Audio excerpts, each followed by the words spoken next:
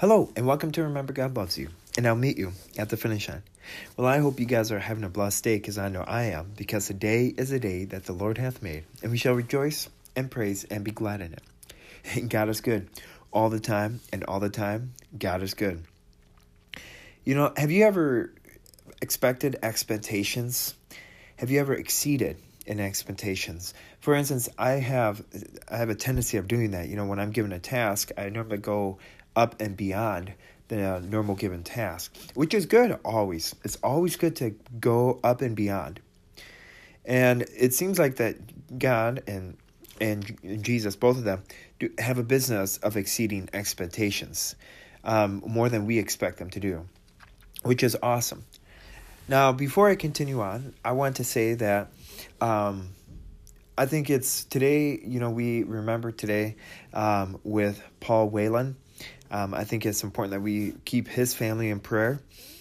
And I think it's just important that, while things did not transpire, I'm not going to go into it. You're welcome to stay in touch on my feed, where you're going to just stay in tune of what happens. Besides that, I'm going to be posting probably an update, but we're going to be talking about God. And so on my feed is normally where I kind of just show not my opinions, but what the SOS report just is very interactive.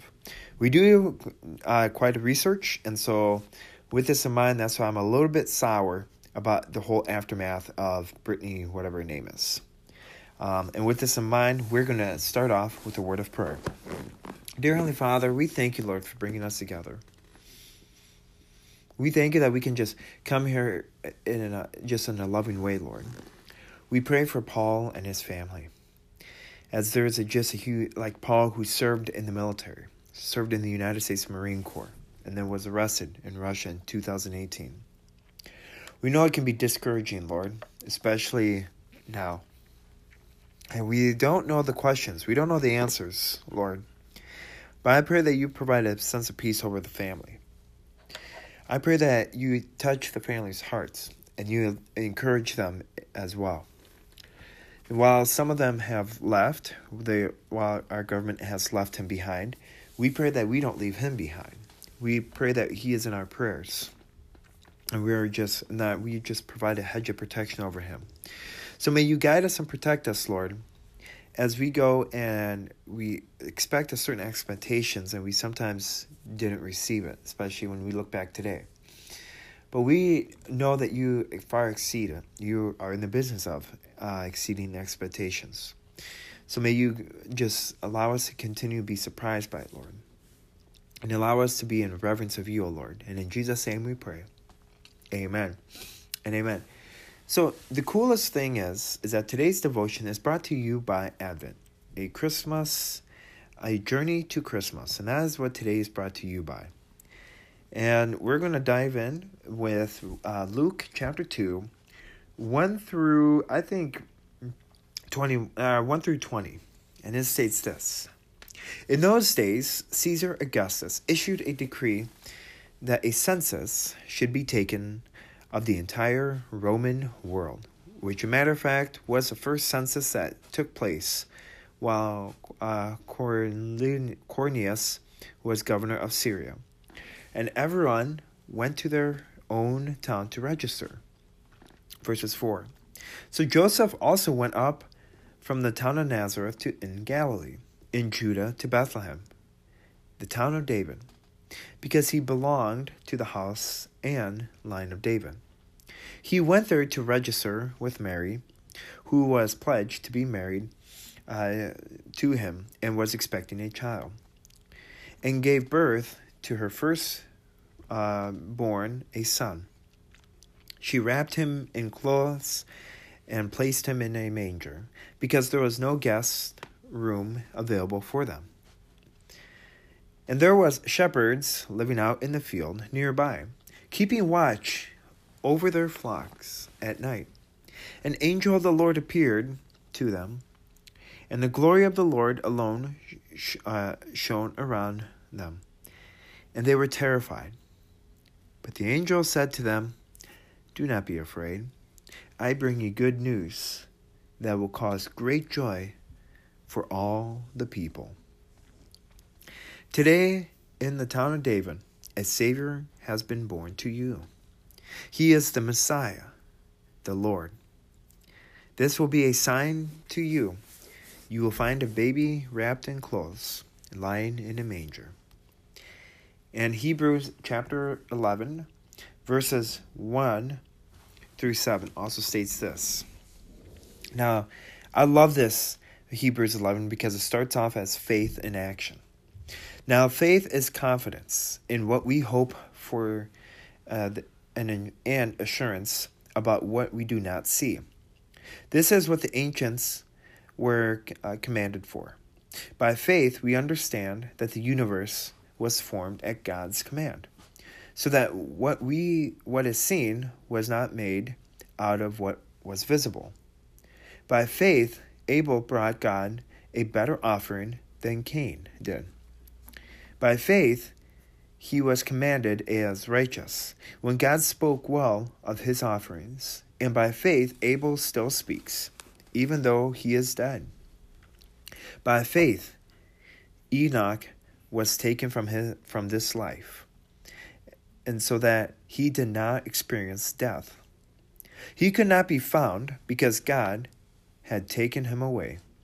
For before he was taken, he was commanded as one who pleased God. Without faith, it is impossible to please God, because anyone who comes to him must believe that he exists and that he rewards those who earnestly seek him. By faith, Noah, when warned about things not yet seen, in holy fear built an ark to save his family. By his faith, he commended the world and became heir of the righteousness that is in keeping with faith.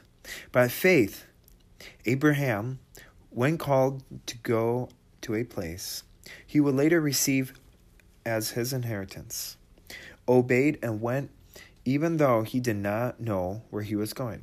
By faith, he made his home in the promised land like a stranger in a foreign country. He lived in tents, as did Isaac and Jacob, who were heirs with him of the same promise. For he was looking forward to the city with foundations, whose architects and builder is God. And by faith, even Sarah, who was past childbearing age, was enabled to bear children, because she considered him faithful who had made the promise. And so from this one man, and he as good as dead, came descendants as numerous as the stars in the sky, and as countless as the sand on the seashore. Verse 13. All of these people were still living by faith when they died. They did not receive the things promised. They only saw them and welcomed them from a distance, admitting that they were foreigners and strangers on earth. People who say such things show that they are looking for a country of their own. If they had been thinking of the country they had left, they would have had opportunity to return. Instead, they were longing for a better country, a heavenly one. Therefore, God is not ashamed to be called their God, for he has prepared a city for them. Verse 17. By faith, Abraham, when God tested him, offered Isaac as a sacrifice.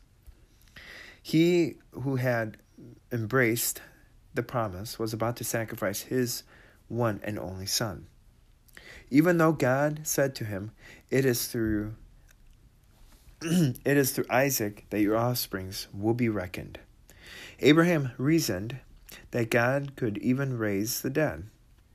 And so in any manner of speaking, he did receive Isaac back from death. Verse 20. By faith, Isaac blessed Jacob and Esau in regard to their future.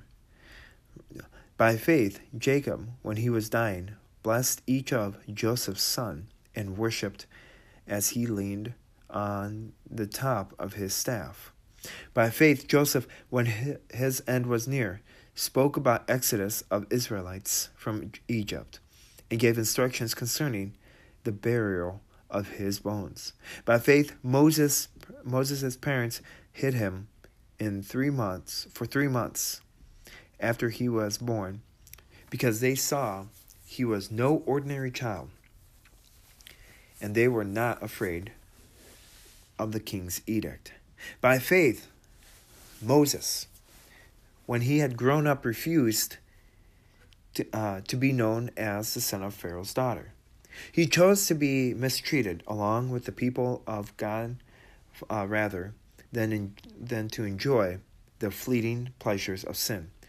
He regarded disgrace for the sake of Christ as of greater value than the treasures of Egypt, because he was looking ahead to his reward.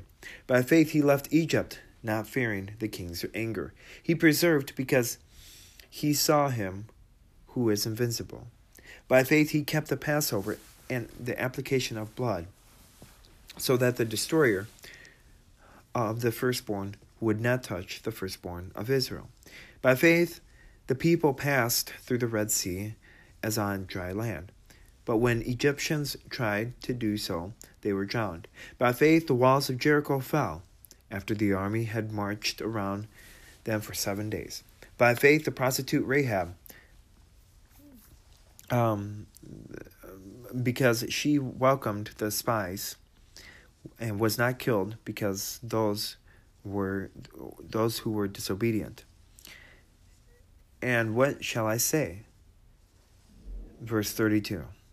I do not have time to tell about Gideon, Barak, Samson, and Jephthah, about David and Samuel and the prophets, who through faith conquered kingdoms, administered justice, and gained what was promised, who shut their mouths of lions, quenched the fury of the flames, and escaped the edge of the sword, whose weakness was turned to strength, and who became powerful in battle and routed foreign enemy armies. Women received back their dead, raised to life again. There were others who were tortured, refusing to be released, so that they might gain an even better resurrection. Some faced jeers and flogging, and even chains and imprisonment. They were put to death by stoning. They were sawed in two. They were killed by the sword. They went about in sheepskins and goat skins. Distant, persecuted, and mistreated. The world was not worthy of them. They wandered in deserts and mountains, living in caves and in holes in the ground. These were all commended for their faith, yet none of them received what had been promised, since God had planned something better for us, so that only together with us would they be made perfect. Wow, that was a lot to chew on. We're going to finish it with Ephesians chapter 3, verses 20 and through 21. It states, Now to him who is able to do immeasurably more than all we ask or imagine, according to his power that is at work within us. To him be glory in the church and in Christ Jesus, throughout all generations, forever and ever. Amen. And amen. So you're probably wondering, okay, Sasan, why did you have such a rough reading in Hebrews chapter 11? Matter of fact, I thought you were just going to read a couple verses like you have been reading. Well, let me tell you the reason why.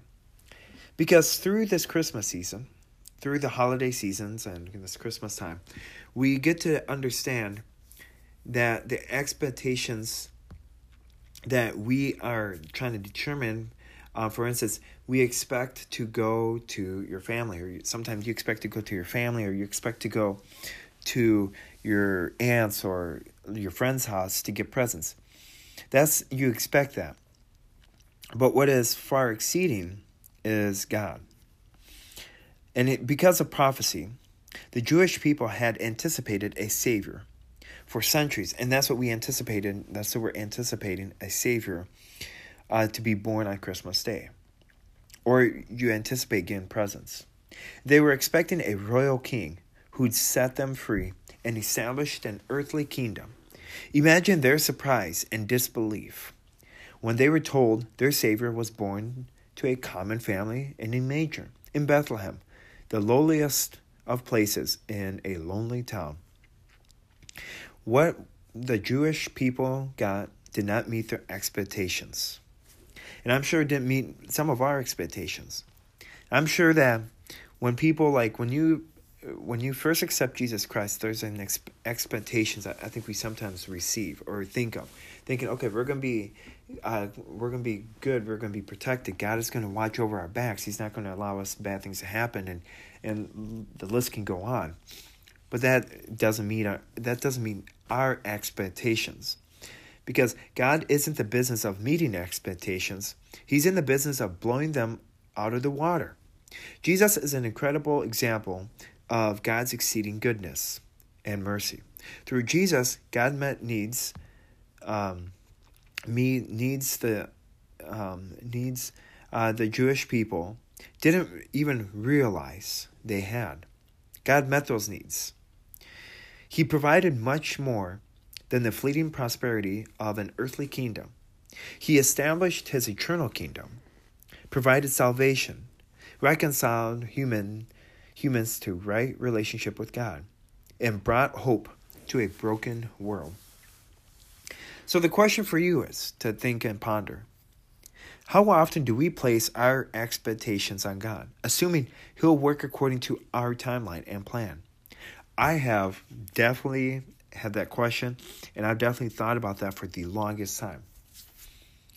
I've thought about that, thinking, okay, God is, for instance, when I first, became paralyzed, or when I first realized, okay, well, maybe this wasn't what I expected.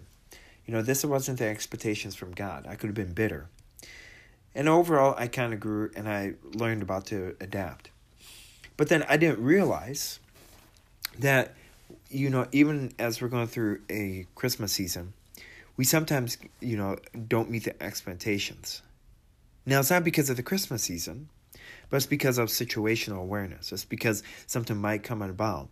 But those situations that might transpire or might come about are good, because you're going to hopefully interact with good people.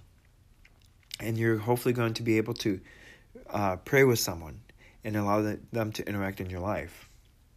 So we need to understand the difference between placing our expectations on God versus trusting in His plan and being expectant that He will see it through to completion in our lives. Placing our expectations on God can set us up for disappointment, frustration, and resentment when they go unmet. But having a healthy expectancy of God can feed our faith and can flourish and can have a desire for God. So, what desire has God placed in your life, in your heart, or in your life? This Christmas, find comfort in knowing that God wants to do more than meet your expectations. He wants to exceed them. Take heart in the fact that God can do far more than we can even think to ask of Him. Expect God to move. Trust His process. Have patience. And watch your faith grow and flourish. And with this in mind, we're going to end it with a word of prayer. And I would like to again apologize, because I know that was a very frustrating read. And for me, I am not very good at my biblical reading, and it seems like it's a lot. I find it interesting because, reading this whole process has done great things for me, because I feel more talking about better in public speaking. And I think this is a great way. And of course, I still struggle even with speaking in public or speaking over the mic. But with this in mind, we're going to end it with a word of prayer. Dear Heavenly Father, we thank you, Lord, for bringing us together. Lord, you are a merciful Father. You love us so much that you sent your Son to die on the cross. Sometimes we look at expectations and we think that we have to expect something. that there's like there's accordingly thing that we expect along the journey. But we know that all things change all the time. We know that you love us. You know that you have a plan according to us, according to our guidelines, according to your guidelines. Lord, may you protect us as we go out forth this Christmas season. And help us not to be frustrated when things don't go our way. Help us to not get mad at ourselves or mad at you if something doesn't go according as planned. Because we know that you have the ultimate plan, and that is to have us, your children, run through the finish line, and so that we can cross into your arms, or run into your arms. And we can hear you say to us, "Well done, my good and faithful servant." And in Jesus' name we pray. Amen and amen. Well, I hope you guys have a blessed day. And remember, God loves you. And I'll meet you at the finish line. Bye.